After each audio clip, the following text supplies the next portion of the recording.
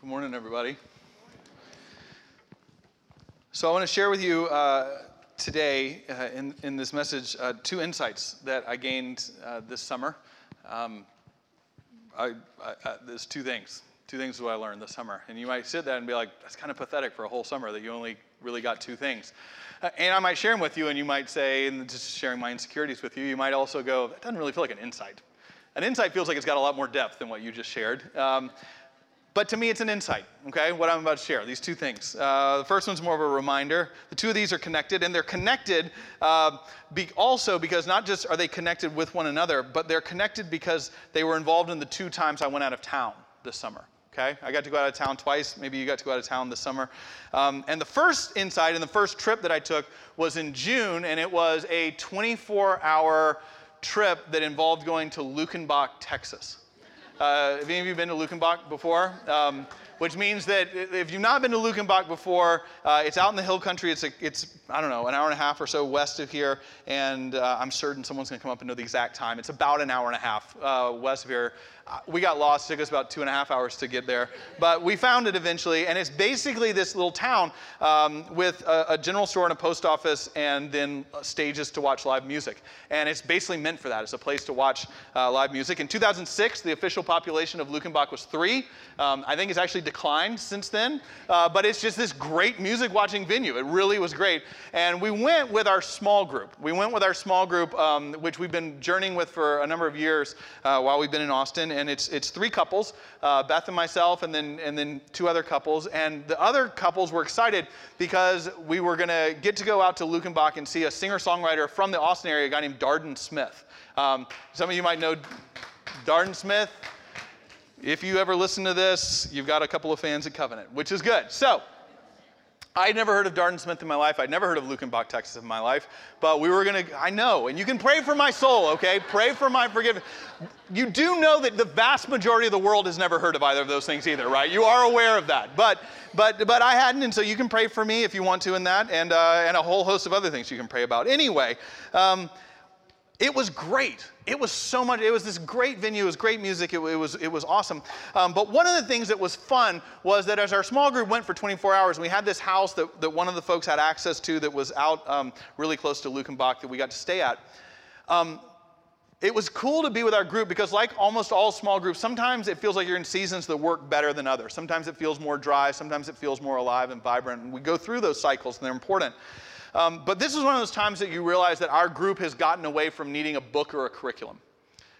Because our life is the curriculum. And that's a cool part of intimacy when you hit. Because if you are committed to being with people and telling the truth, that's all the book you need. That's all the curriculum you need. And if you run out of things to talk about really quickly after a couple of weeks of not being together, it's because not everybody's telling the truth who's there. There's enough that goes on in our minds. There's enough that goes on in our families. There's enough that goes on in our careers. There's enough that goes on with our children. There's enough stress and worry and anxiety and dreams and good things that if you get together and folks are being totally honest and praying for each other and just talking about what's going on in life, that's all you need. And we had hit that point, and it was awesome. Now, one of the ways that we work is that we'll have each of the 6 people who just take some time to check in, and then the other folks will kind of ask some questions, and we'll pray for them. Then the other person in the couple will go and they'll share, and then as a couple, we pray for them and kind of talk to them, and each group goes. And as you can probably not be surprised if you've been here, I can have a tendency to dominate our group, okay? Or at least I feel that way. And so I was going into this one going, this is great because I don't have any huge things to share. Like usually you're going through some kind of tragedy or some sort of hard thing or some sort of wonderful thing. But I was going into it like, I don't really have like any huge things. And so I'm going to, because I have such a servant's heart, I want to like clear up time for the other people. That was a joke, by the way. I want to clear up time for the other people to be able to share and to talk. And so what I'm going to do is I'm just going to kind of name some things and then move on real quick to everybody else because I'm such a good person. So they finally, the last thing before the show, they asked me to go, and I just shared some things. And I did the stuff when you don't want to answer the question you say in our world. Oh, you can pray for my kids, you can pray for the busyness, you can pray for things at work. And when you say those, it means nothing. Like that's the thing almost anybody can say. And they're like, okay. And so we went to the show, and we had fun that night. And we woke up the next morning for breakfast and for the other folks to go. And then some folks in our small group said, hey, before we get started, I want to go back to Thomas, because I feel like you totally ducked that question last night. And I know you're like the senior pastor of the church and you talk about this and everything else, but you totally dodged that question last night. And so I'd like to re-ask you, what's going on in your life and how are you doing?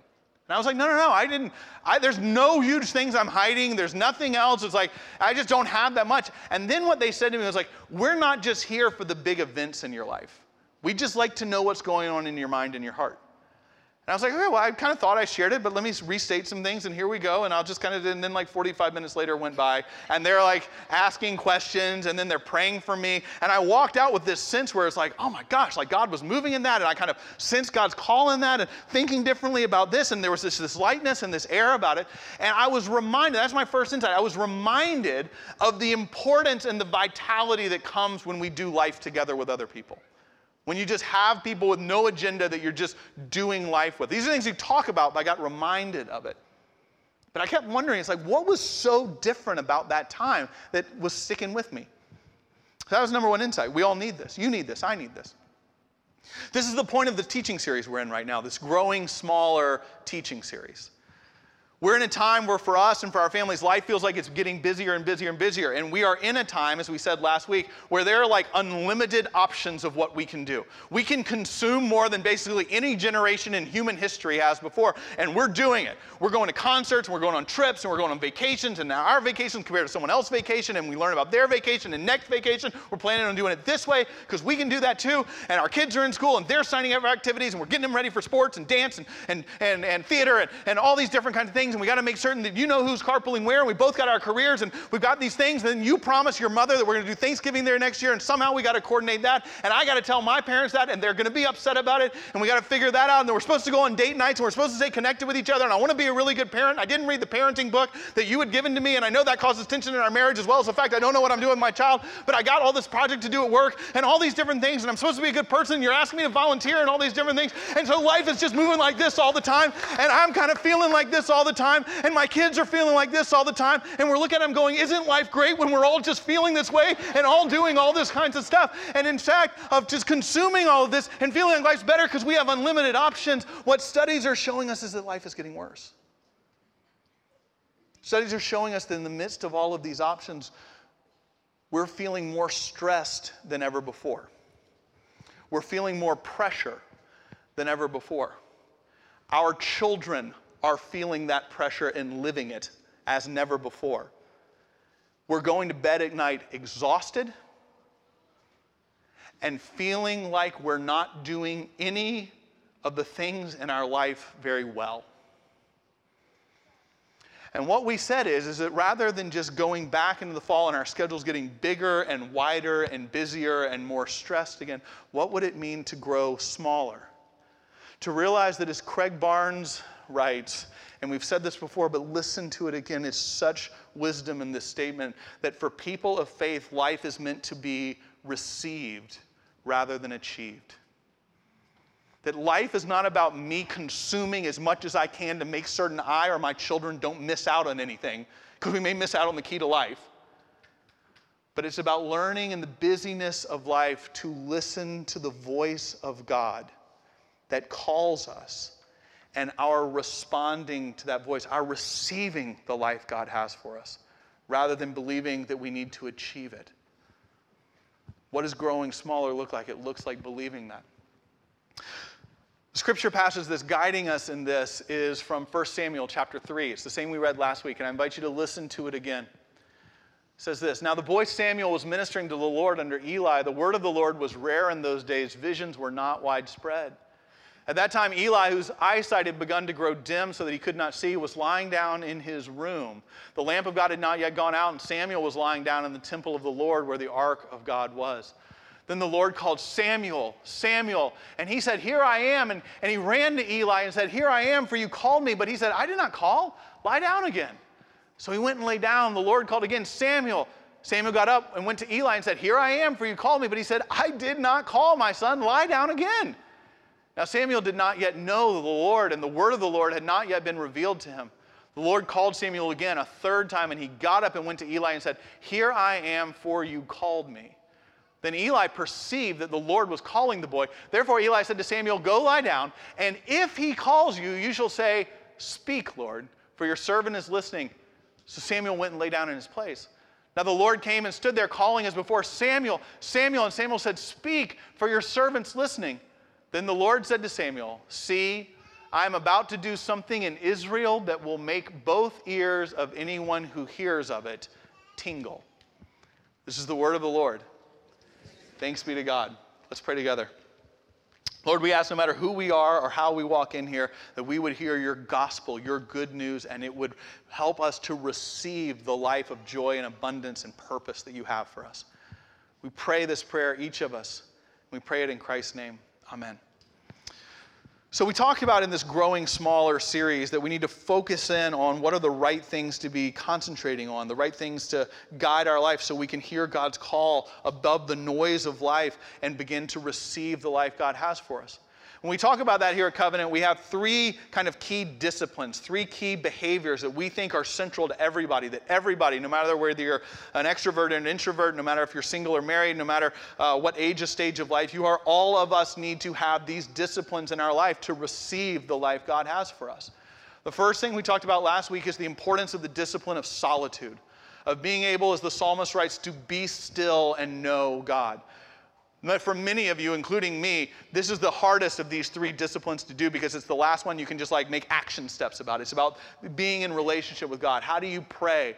What's your devotional life like? How do you study the scriptures? How does God's word speak to us and lead us? We tried last week to say that as Samuel is being called individually, that God is calling his name, that God 2,600 years ago here in Austin, Texas, is calling each of us individually as well. That God wants to give us a life of purpose. And so how do we position ourselves in prayer and through scripture and devotion in order to have a healthy spiritual life, to hear and listen that call, hear our name being called out to receive that life? I hope that you've maybe gotten to go deeper in that or to retrench in that, or maybe if you struggle with that like I can, that you kind of talk to some other people and learn different ways that they pray and connect with the Lord to open up possibilities for you of how you do that. But this solitude is so important. But what we also see this week is that solitude is not enough, because while God's calling our name individually, our callings are never individualistic. That we have to listen in community. The community is this second discipline, this second behavior that we see. And we see it in this text because while God is calling Samuel, without Eli in his life, Samuel doesn't understand what's going on. Do you have an Eli in your life? Do you have people that help you to listen, to understand what God might be leading or calling or prompting us to do? You see, it's a huge thing to have an Eli, and studies show most of us in our culture and in our country, we don't. We're becoming lonelier in our country, more isolated. And part of that is because we value in our culture the supremacy of individualism, that the individual gets to determine their life. You hear this all the time, and usually we trumpet it as a really good thing, and there are good aspects to it.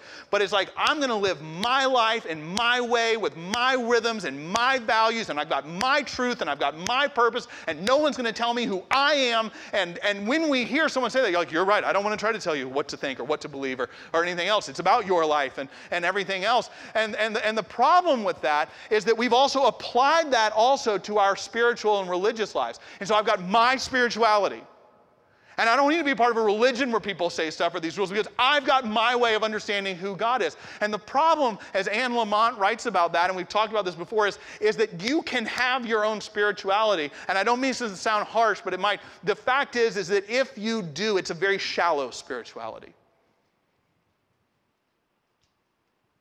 And the reason that it's shallow is because what happens when it's just me and my spiritual life is God tends to start looking a certain way. God likes the things we already like. God doesn't like the things we don't like. God likes the political candidates we like. God agrees with the news sources that we choose to get our news from. God likes the values that we like, and God doesn't like the values we don't like. In other words, is it really that you have your spirituality, or is God just a projection of what you already are? And the problem with that spirituality is it will never challenge you. It will never teach you. It will never help your horizons to grow. It will never teach you and help you see a different way of living. And unless you are the walking embodiment of perfection, and if you believe you are, you're a horribly destructive person. We all need to be taught and instructed and to grow.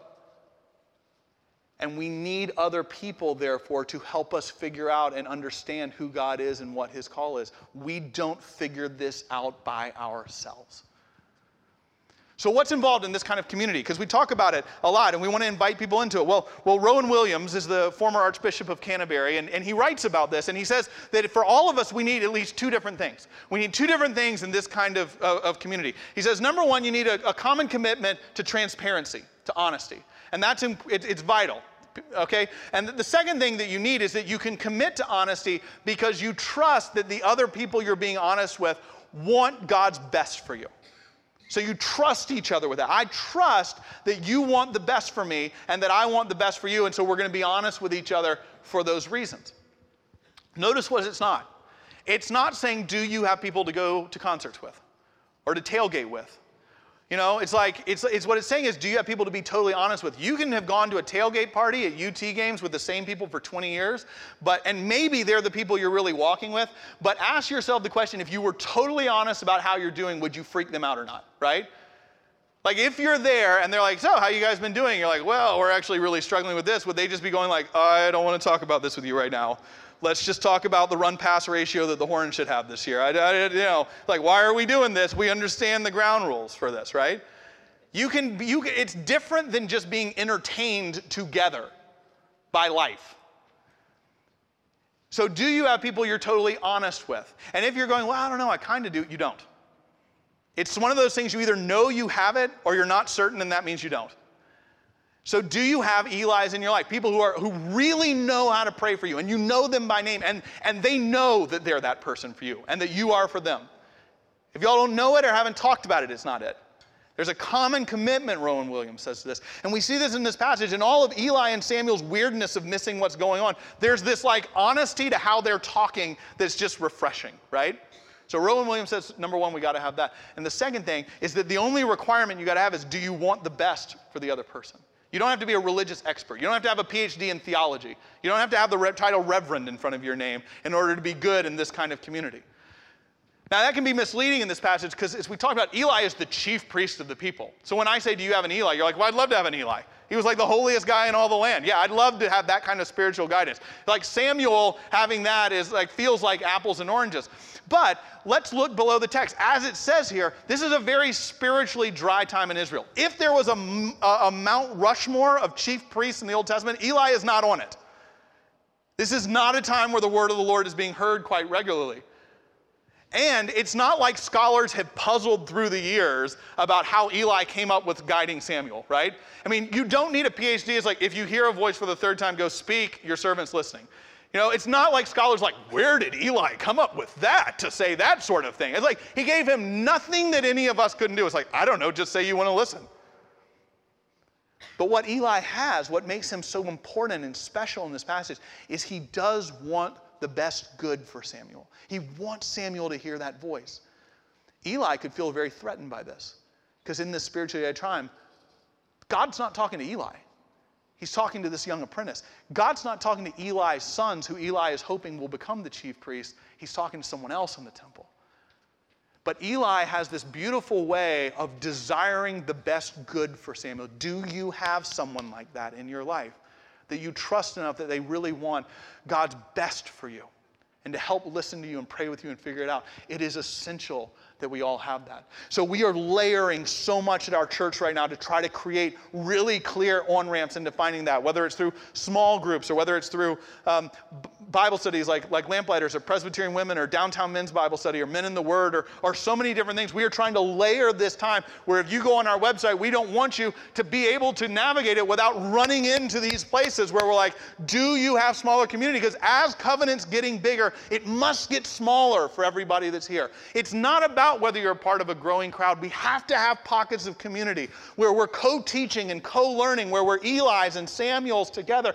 And we want to do everything we can do to have those on-ramps through D groups for youth and everything else where you can find that place of being known.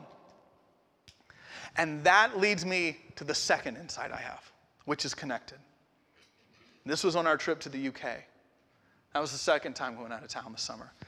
So most of you know my wife is from the UK. We hadn't been there in a while, and so we got to go this summer for a while, and I got some times of solitude while I was there. And my solitude when I'm in the UK, it works a certain way.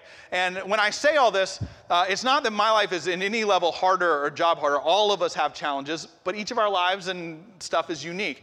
And one of the unique parts for a pastor is how do you stay spiritually alive in the midst of the work we do? Right? There's beautiful parts of the work we do that we get to be involved, but there's times where you can become this like dispenser of religious programs and knowledge all the time, and it starts feeling like you're just churning out religious products, right? And so it's like, I don't know if you're aware of this, Sunday rolls around every 7 days. Like, it keeps coming. And there's a part of me that times is like, I've kind of said everything I've got. Like, I don't really have anything else, but Sundays keep coming, right? And so, like, for me, those times of solitude are to go back and to, like, it's like, Lord, what am I doing? And are my focusing on the right things? And are my passions still there? Or is this just becoming a job? You know, is this just becoming the thing I do because I'm going to be very ineffective? And so I always go back to, like, what's the core part of Christianity? What was the thing that age 24 captivated me, that brought me to faith in Jesus? What was so unique about Jesus and Christianity that it changed the course of my life?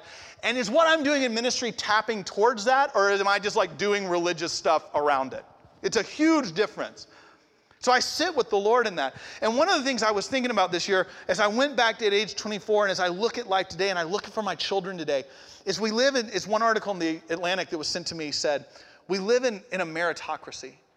We live in a world today where our worth and value is found by what we earn, by what we do, by our accomplishments, by our kids' accomplishments. Can we look at someone on the patio and say, this is what my kids are doing? It's like, yeah, I feel really good about that.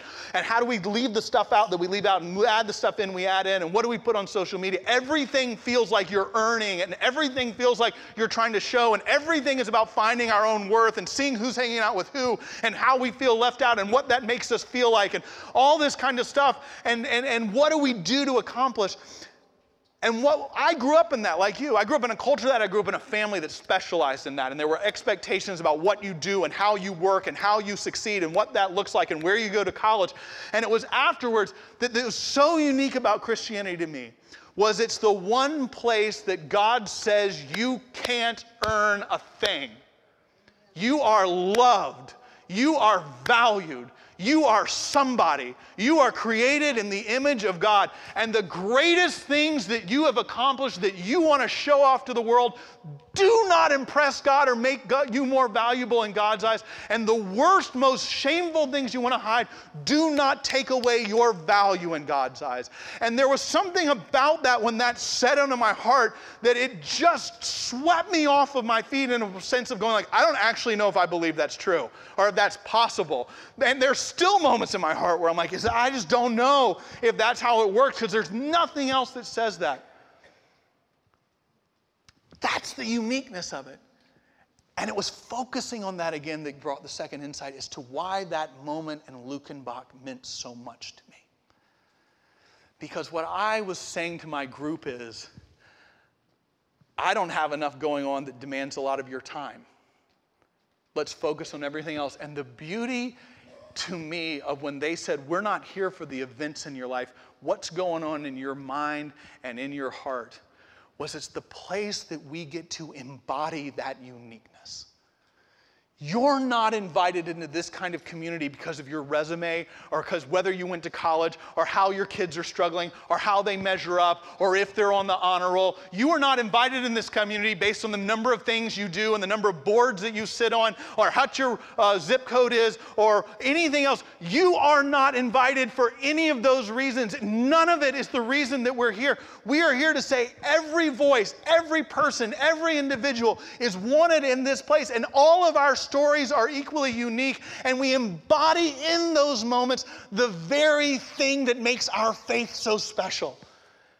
And so you might be sitting there saying, growing smaller, you're now asking me to sign up for more. Yes, we are. Yes, we are. And we're asking you to say no to other things, because this is the one thing you can do that doesn't add to this. But where you leave there hearing and receiving the life God has for you. As life gets bigger, can you grow smaller and know the community you're walking with? And if not, there is nothing nothing that we would rather spend our time and energy on than helping you find that. Because if you want to receive the life God has for you, you cannot do it alone. And so you are invited, desired, wanted, so that we can have the joy that God wants for us all. Amen? Amen. Let's pray. Lord, we do ask that you would lead us and guide us to walk not just as individuals, but as community. Help us to have the courage to understand where we need to reach out, where we need to walk these on-ramps, where we need to take a chance of telling the truth, where we need to recommit ourselves to practices of community, not as a way of just saying this is what the fall is like ramping up, but so that we might hear your voice and receive your gospel, your good news in our lives, so we can embody what makes our faith so unique. We ask for this and pray for your leading, for your guiding, and we pray for it in Christ's name, to walk together. And all God's people said amen.